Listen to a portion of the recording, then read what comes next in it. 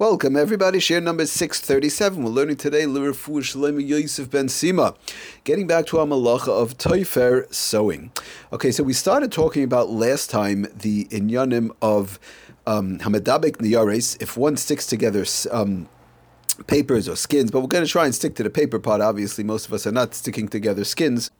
We said all different types of gluing, taping, pasting, and the like. Okay, and you'd stick together two papers. We said that b'shem the Rambam, it's a shaila of a deraisa. If tearing it apart for a constructive purpose could be a deraisa also. Okay, be it as it may. So what did we say? We said that sticking together these two papers, they become one. So since they become one, it's the same type of an action like Tofer sewing, whereby you sew two materials together and they become one. So therefore, the Rambam said, right, one cannot stick together two pieces of paper.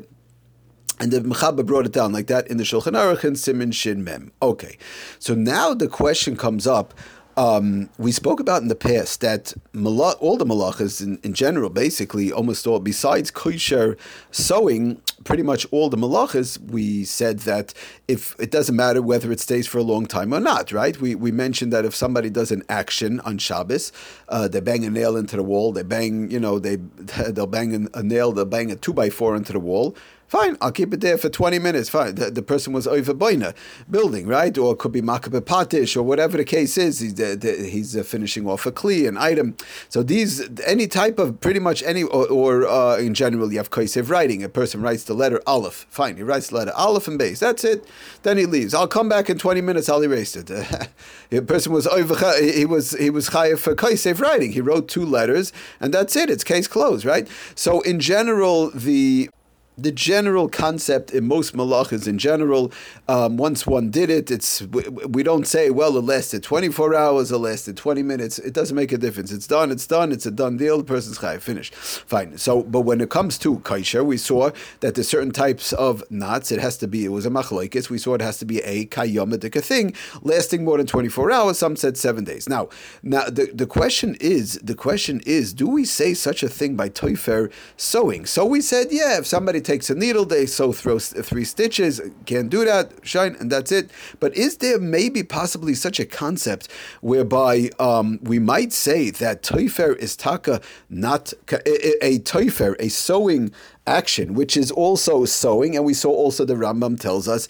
sticking two pieces of paper together. Is there such a concept that we could possibly say whereby it might not be, if it's not kayama and it's not lasting for more than 24 hours, and we have to see exactly what is kayama, different pshatim as to what is kayama, possibly we'll say that the person would not be chayiv and it's not a real tofer.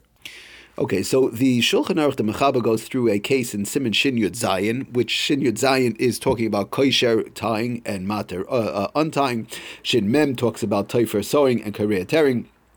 And it talks about a famous case, whereby the dry cleaner or the shirt cleaner used to actually tie the collar of the laundry, and they would give it back. So whatever, be it as it may, it's obviously it's way different than what we have today. But the question was, in those days, would one be allowed to on Shabbos open up that knot or detach that string or whatever it was that tied it together? Is that considered a kayyamadik thing, whereby we say one cannot do it because it's the person tied it with that it should last? So do we say it's not kayama? Okay, the fact as to what it is exactly, we're not going to get into all the details right now, but the point is being this tying that they did to tie the collar, it's like they finished off the shirt. It was clean during the week. We're talking about during the week. The person picked it up, let's say on Friday, and now they have it on Shabbos. They want to know, could they untie that tying that was done on this collar on the it's called a beis hatzavar. Just real quickly to read the lashon of the Shulchan Aruch again, Siman Shin Yud Zayin Sev Gimel Matirin Beis Hatzavar Mikesher Shekasrei Kaibeis. It would be mutter to open up that knot that's on top of from the cleaner on the collar. Fine.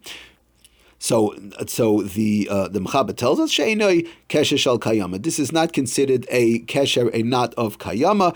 And then he says not to be'aval ein poichsin oise mechadesh to miskayim misakemana from a new shirt. Don't do it. Okay, we're not going to get into that. That's a totally separate issue. Now the question is like this. The Ramah comes along and says, Afilu kavar niftach, even if it was already opened. Rak shechazar uman, in other words, the professional cleaner came along. Rak shechazar, he came and he cleaned the shirt or whatever the case is. Uksharai, and he tied it oy tefarai, or he sewed it together. B'yachad kederech umanim. He did it in the way that like a professional cleaner. They sew it together up on top. They gave it whatever it was, maybe a couple of stitches. Again, to keep it closed till the person took it home and had to undo it to be able to wear their shirt. This was the type of style how they did the cleaning. Now, the Ramah actually brings a little bit different case in the question of shoes that were again from a shoemaker. Somebody took it from the shoemaker during the week, of course, and they were sewn together by a professional shoemaker. They were clean, and that's the way that they give it back to the customer. This is sort of like the style of the way of the shoemaker in those days, how it was done. Okay, be it as it may, if it was sewn together, says the Ramah, the